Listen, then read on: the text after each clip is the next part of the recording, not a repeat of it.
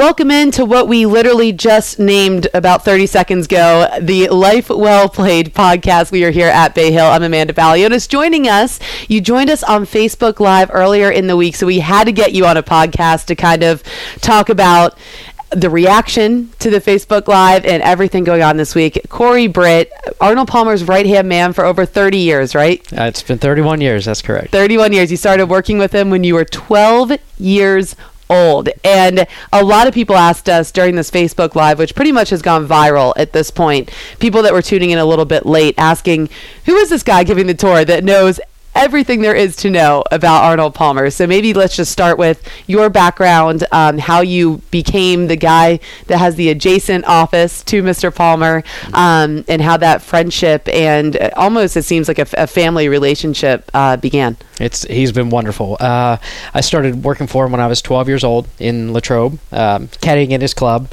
I never really caddied for him there, but I would caddy for the other guys in his group. I got to be friends with his professional caddy who caddied for him every day, and so I had a lot of exposure with him through that. And then I had a position open up at his house whenever I turned 16, and he asked me to come over there and cutting grass and running errands for Mrs. Palmer and walking the dog and making sure the copy machine had paper in it.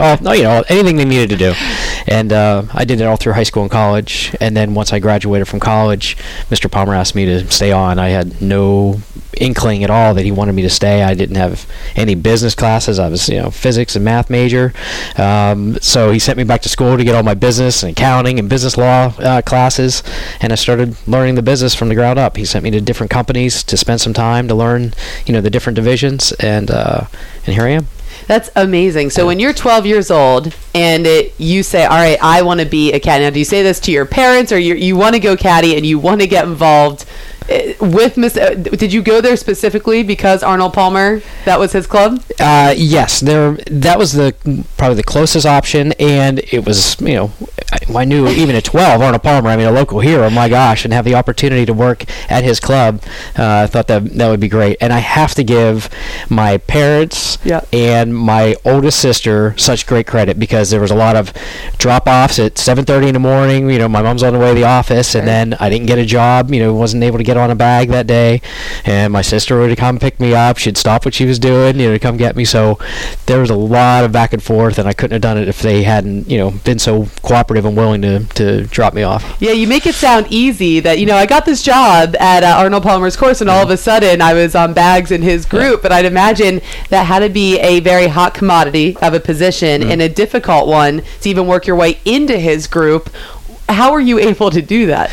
I don't know. Like I said, I befriended the caddy. The one thing, I may not have been the best caddy there, but I was there every day. I was dependable, I guess. I was prompt.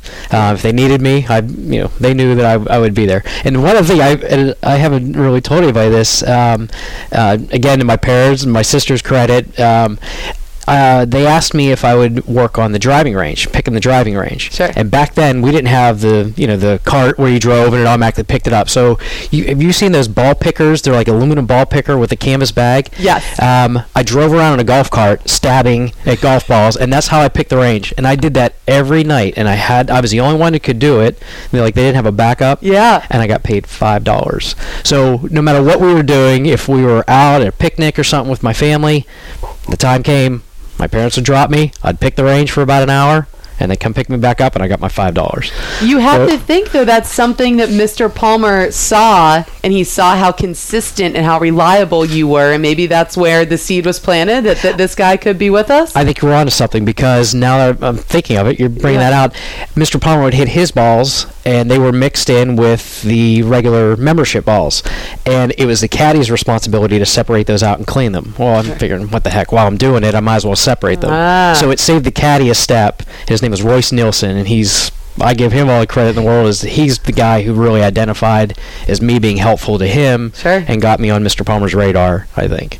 And that's what it was. Going above and beyond, even just that one extra step. Right. It's amazing how many doors that can open for you, right? Guess, so right. If there are any kids listening to this podcast, if you want to know how you get your foot in the door and something that you're passionate about, always going above and beyond. Because I'm sure there were a lot of people that, if they were in your position, there were times that they would have said, "Ugh, I don't want to leave this party and go to the driving range and pick these balls. Oh, I don't want to separate these golf balls because there's already somebody there to do it." But you kind of saw the value in taking that extra step. I guess so. All right. So then from there, you work your way into the inner circle. And then did you have an inkling that Mr. Palmer was maybe taking to you a little bit more than maybe other people at the club, to the point where then he asked you to basically be his personal assistant at home, right? I would not have an inkling, because he treated everybody so well, and he was so kind and courteous to everyone. Yeah. So no, I wasn't special. He didn't treat me any differently. So I really didn't know. But you were special, because then he brings you on. And what is your do you come from a family of golfers? I mean, did they understand what was developing at this point now, when you're going, okay, well, now I'm just going to be at Mr. Palmer's house every day doing everything that they could possibly ask from me? No, my family, did not golf. Yeah. I think my mom, she was the one who was just the most proud of me. I mean, she said, she didn't brag. She wasn't that type of person. But if there was an opportunity, my son works for Arnie Palmer. And I mean, that was just, great pride for her. Yeah, that's amazing. Yeah. So then you go from that to him telling you, okay, well, now you got to go back to school and learn the business side of things, right? And I mean, I'd assume from there you now have the understanding that this is going to be what your future and career looks like, right? Right. Because that was the one thing I remember distinctly, the day that it happened. I was out, working in the garage, getting ready for the day, and he came out of his exercise room was attached to the garage, and he came out, and that's where his golf cart was, and he asked me what I was up to, and he said, "What are you going to do now?" And I said, "Yeah, I'm going to go on to grad school and all that." And he said, "What do you think about coming to work for me full time now that you're graduating?" And I don't know how I had the wherewithal, and at that age and that early in the morning, I asked him, I said, is it a job or a career? And he said it'll be a career. And I said, all right, I don't have to think about it any further. So I love that you had the courage to ask someone of that stature. That's part of the great thing, though, about being young and not really knowing that you should have been scared. Right? Yeah, exactly. Yeah, that's a good point. Oh, that's amazing. So then you go to school, and then I'm looking around your office right now, which again is just it's connected to Mr. Palmer's office, and there are so many memories of you and Mr. Palmer on these walls. There are framed pictures that are not even yet hanging on your wall. And when I asked you about them, you said, well, basically your wife said you have enough in the house. So you got to take some over here. But I mean, just looking at this and looking what's on your wall, how would you kind of describe the relationship between you two once it became known that you were going to work for him as your career?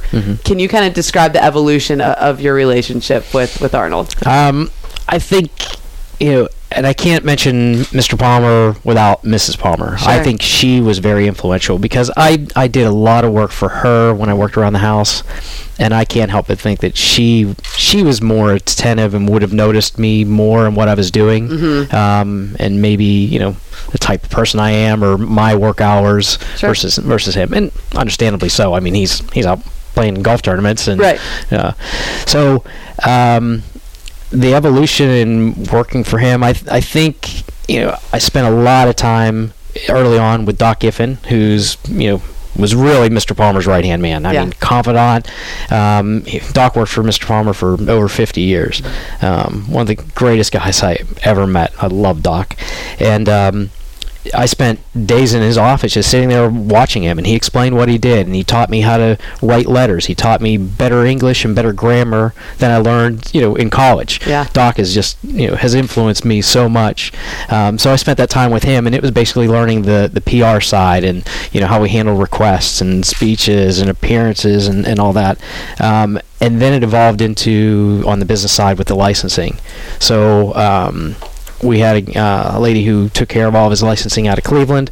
So then I started, when she left, then I started doing more in cooperation with what they were doing in Cleveland at IMG. And then the caddying is probably really where Mr. Palmer and I really, started to bond even more. Yeah. So in '99 at Bay Hill, this was the event.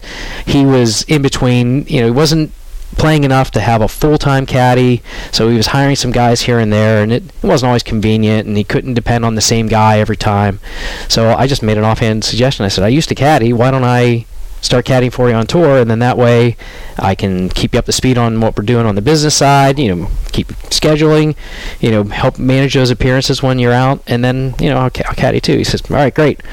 So I started here at 99 at Bay Hill, and then my second event was Augusta that year. That's quite the lineup. And that was scary because that's what he told me. He said, well, if you caddy here, you have to caddy at Augusta, because if I'm going to wave this guy off at Bay Hill, then I need somebody at Augusta. And I'm thinking, oh my gosh, it's scary enough to be here with all the attention, and particularly because he knows his course so well and caddy, and then knowing that I'd have to go to Augusta as only my second ever, pro tournament to caddy for him. But that's where we really got to, I think our relationship got strengthened, because, being out there on the course with him, just spending a lot of time. I mean, heck, walking down the fairway and sharing a Coke with him. I mean, those are the kind of things that's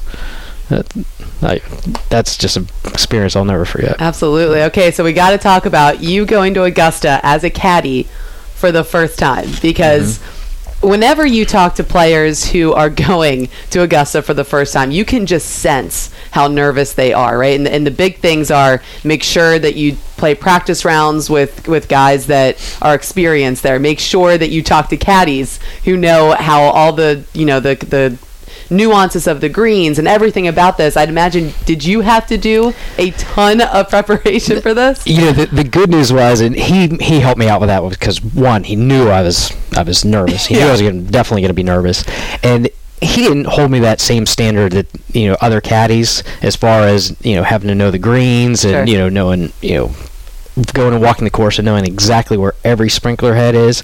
Although I spent some a lot of time out there, but he was to the point too in his career where it wasn't as important as to slopes on greens and all that. And my God, who knows those greens? That's what I was going to say. There's nothing I could tell him, And even later on, I joke when people ask me, how much do you help them when you're out there? And I said, I spend my days reading contracts, not greens. So there's no way I'm going to tell him which way that putt is going to go and contradict what he's thinking, because my gosh, he's the expert on that. Was there ever a time that you guys were out there and you said something to him about a yardage or a read and he corrected you? There was a time, I remember it was a senior open, and I forget where we were, but it was a par 3 over water. And he picked a club, and I felt it was too much club. So it was pretty bold of me to say, you have too much club to go under. He's like, if I go in the water, I'm going to miss the cut. We're done. And my parents were even telling me, they commented that they were watching it on TV, and they said, well, it seems like Arnold and his caddy are having a bit of a discussion here. And he said, you better be right. And he hit it. And it was perfect. I mean, he stuck it, and I was so relieved. And he just did as usual. Just gave me a little wink and handed me the club, and off we went. Oh, but I just got nervous even listening to that story as to what would happen. But I mean, that is a really unique relationship. Now, obviously, someone like Phil Mickelson and Bones, we get to hear their conversations so much now, right? With all the new technology, but we never really got to hear and see that kind of relationship with Arnie up close. What was he like as a player out on the course to someone that was right next to him the whole time? Oh, he was intense. I mean, he took it seriously up until the very end. So this wasn't just a ceremonial, casual round when he was out there. My yardages had to be right. I had to be right there. I had to be prompt. I mean, everything was very formal whenever he was playing. Sure. When we were done, he lightened it right up, and he had fun out there. I mean, he was known for that, and interacting with the galleries. But as far as me being a caddy, that was my job right there, and I couldn't have any other distractions. He expected that of me. Oh, I absolutely love that. Are there any stories that come to mind when you think of being with Mr. Palmer out on the course, that like just top moments of your kind of career with him? It's tough to narrow down, but I would say probably one of the neatest things in general is he wouldn't hear what people would say kind of after he walked beyond. But just hearing the admiration that people had, as they talk to each other, because everybody has a story and everybody has an experience, or after he would interact with somebody and then he would move on, I would hear their reaction or what they would be saying to the person next to him. Did you see what he did? Or, look, he talked to my son, or something like that.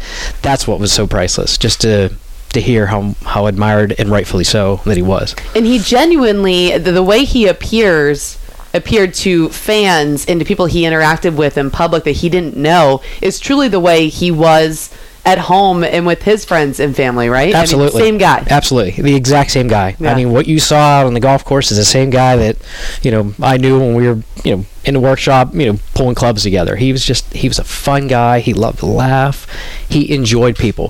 He's the type of guy, and there are different players out there and different guys, but Arnold got his energy from people. Mm-hmm. I mean, even in the later years where he wasn't feeling very well, there were certain events where I was nervous as to how he would perform, how he would appear, and he just rose to the occasion because he just sucked in all that energy that those people were pouring out to him, and he loved it. I mean, wiped them out after the fact, but and there's some guys where people draw energy from them, and you can tell it's a personality thing. Absolutely. Nothing against anybody, but Mr. Palmer above anyone. He just got. That was his spinach for him, for Popeye. Yeah, I love that. Yeah. And how many would you say fan letters did Mr. Palmer get on a daily? Let's just go on a daily basis. You know what? We just did an analysis of this because we're doing some stuff with NBC and Golf Channel this weekend. We were talking about how many letters he did. So I did an average as to how many letters that he sent, and on an average, he sent out just him like 750 letters a year. So that's an average of 2 a day. And then we broke that down to about 75% of those were in response to a letter that he received, and about 25% were congratulations, or somebody got a hole in one, or tour winners. He was known for writing a letter to every winner of every tour every week. Yep. And thank you notes. He was huge on thank you notes. Yeah, I remember hearing that from guys winning on the web.com tour and opening up a letter from Arnold Palmer congratulating them on their web.com tour victory. And these guys are thinking, oh my God, like that. You would expect him to be watching the PGA Tour. They never expected him to be watching the web.com tour like that and to really acknowledge them. But he was so much about growing the game, and I feel like that was pretty much in line with his personality, right? Absolutely. Just making people that maybe didn't feel like they were quite where they wanted to be at, making them feel like they were just as important as anyone else on the PGA Tour. That's right. Was that his idea to start? When did he start writing those congratulatory letters? How did that come about? Yeah, so we looked at that too, and he would do it early on. I want to say early on, maybe 10 years ago. And I didn't really look back much further than that, but to guys that were relevant. So past winners at Bay Hill, and if they won somewhere else, or a buddy, Peter Jacobson won, so he was a pal, so he would send those. And then it wasn't until a few years ago where it became more consistent, and for all the tours. And I can't answer exactly what triggered that or why the practice changed, but I know it was a couple years ago. Absolutely. Now, we had a lot. I mentioned to you, over 500,000 people have looked at this Facebook Live that we did earlier in the week, which is but just speaks to how people just can't get enough. They just want to know so much about Mr. Palmer. I mean, any stories they can hear, they want to know about it.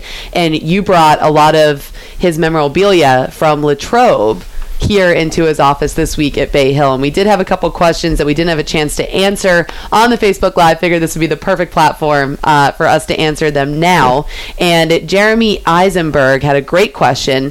He said, Corey, what are the differences in what Mr. Palmer kept in his collection in Orlando versus what he kept in Latrobe? Oh, that is a good one. Yeah. Actually, that's why I had to bring everything down. Most everything of value and significance was up in Latrobe, and I think the reason being is his office up there was far more expansive. I mean, it was a large, dedicated building, whereas we're in some office space here at Bay Hill. Everything was on display there. I think just out of habit, just because that was his primary home for so many years, and we have a warehouse full of stuff. Yeah. You all did a nice walkthrough with that with hashtag chat. Yep. So I think that's why we had everything there. At Bay Hill here, we do have some things, and we want to change that. We want to make we become more conscious of that we don't have the things that people really want to see, and that's our primary goal with the memorabilia now, to make sure that it's shared, to make sure that people can experience it. Okay. And then Barry Price wanted to know, what was Mr. Palmer's most prized possession? I know that without a fact. If Okay. there was a fire at his house, after he ushered Kit out of the house and made sure she was safe, he would go in and he would grab a painting that was given to him by President Eisenhower on his 37th birthday. It's a picture of a farm scene, and it was a surprise visit that Mrs. Palmer arranged on his 37th birthday, but that was a gift, and I know that was his most prized possession. Where is that hanging now? It's up in Latrobe, his old In home. Latrobe. Yeah. Okay. And then Dean Karlstrom want to know any guess on how many clubs he has in his collection. And I know #Chad posted a picture from going to the warehouse of, it seemed like wall or like floor to ceiling clubs. Right. I know how many clubs You were know. because I cataloged every one of those clubs. So aside from the ones that came in, I'd say up until I moved down here, I would do that in winter projects. So at that time, maybe 15 years ago, Yeah. I know that he had 10,000 clubs, and 2,000 of those were putters. But he accumulated a lot of wow. putters since then. So I would bet he was up to maybe 12,000 clubs total. Well, 12,000 clubs. Yeah. This begs the question now that you just put yourself out there for Yeah. the fact that you had to catalog all that. Yes, What's- everyone has a sticker on it. Everything's in my computer. Yeah. What is the worst job you've ever had to do for the Palmer family? Oh my gosh, what's the worst job? This sounds like I'm taking the easy way out. I hate to paint.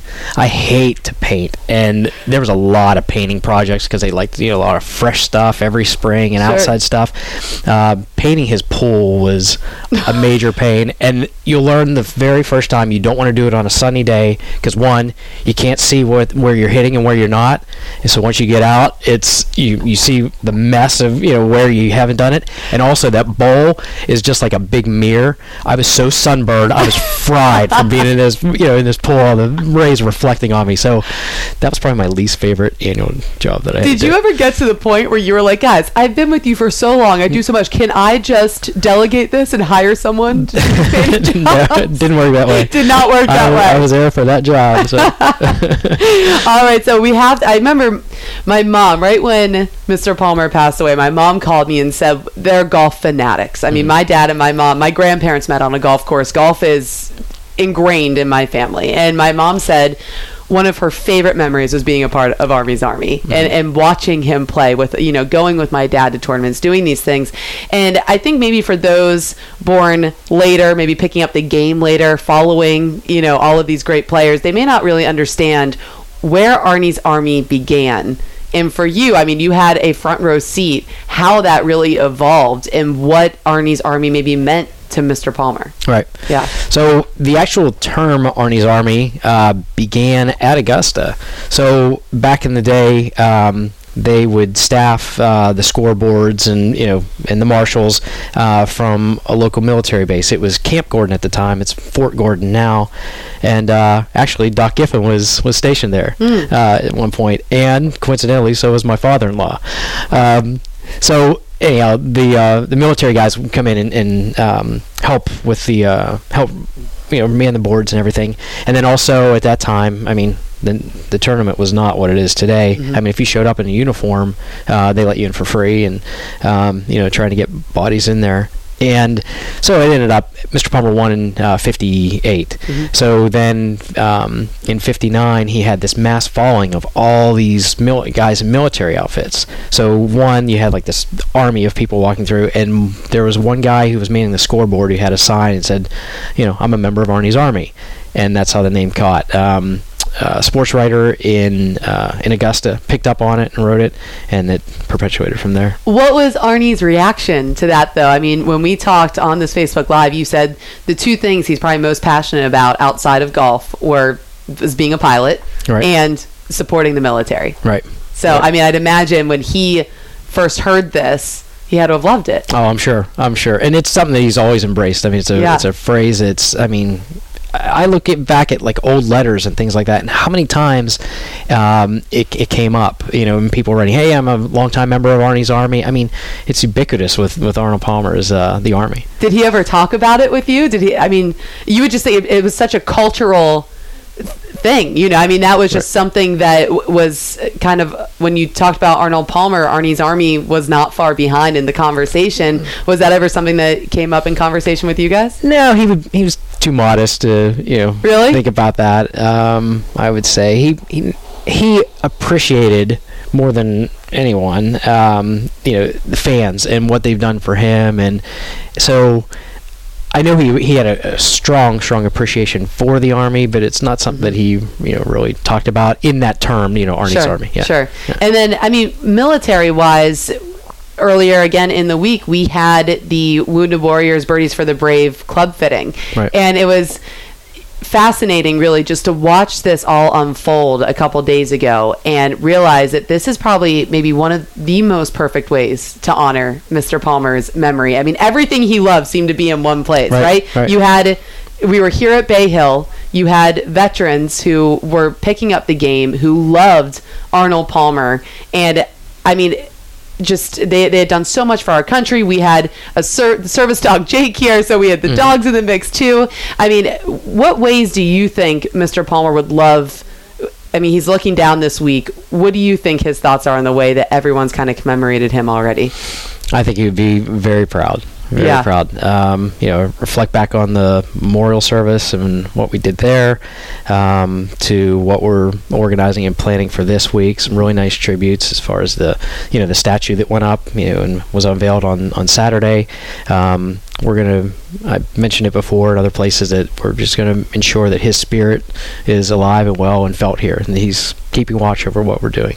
And of course, that using that hashtag Life Well Played, asking everyone to kind of give their favorite memories about Arnold Palmer, and using that hashtag and really get those Arnold Palmer stories out there. What are the other things that you're really looking forward to hearing from the fans that you said even gave him so much energy? What are you looking forward to hearing from them? Everybody has an Arnold Palmer story, and it's always comes back to an act of kindness. And I think people react so much to him because they don't expect him to be that kind and that thoughtful. They expect him to be nice, but not that nice. And those are the types of stories that I always enjoy hearing, that the impression that he made on people, that he spent a few moments longer than what they expected. He always exceeded expectations with his fans. Absolutely. Mm-hmm. And so let's talk about the activations. So we talked about the Life Well Played hashtag. So really on Facebook, Twitter, Instagram, wherever people want to share their stories, they use that hashtag. That's going to be seen, right? That would be perfect. And then also using Arnold Palmer Official on Facebook, follow Arnold Palmer on Twitter, and Arnold Palmer Official on Instagram. And then, of course, we just talked about Arnie's Army, and now it's become there's a charitable aspect to that now too, right? Right. So we have a charitable foundation. It's been in existence for 2 years now, but really kicking up in earnest now. The tournament has taken over, it's taken over management of our tournament now, and it's the primary beneficiary of our tournament. Sure. No, I misspoke on that. It's the hospital is the primary beneficiary, with the foundation driving the tournament. Of course. So people can follow Arnie's Army as well at Arnie's Army Foundation on Facebook, Arnie's Army CF on Twitter and on Instagram.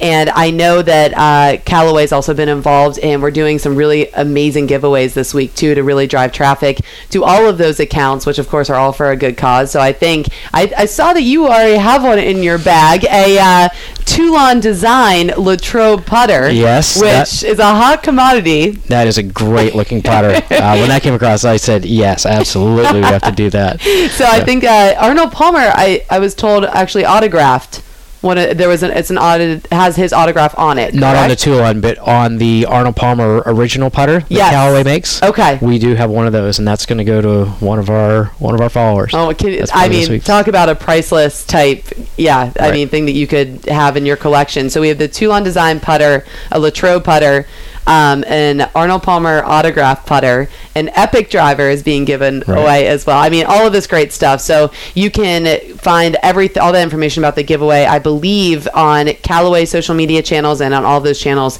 that we just mentioned as well. And then I loved what you said about making sure other little details are being covered this week too, like having Mr. Palmer's cart out on the course during certain times. So can you kind of expand on that? Yeah, we'll do that each morning.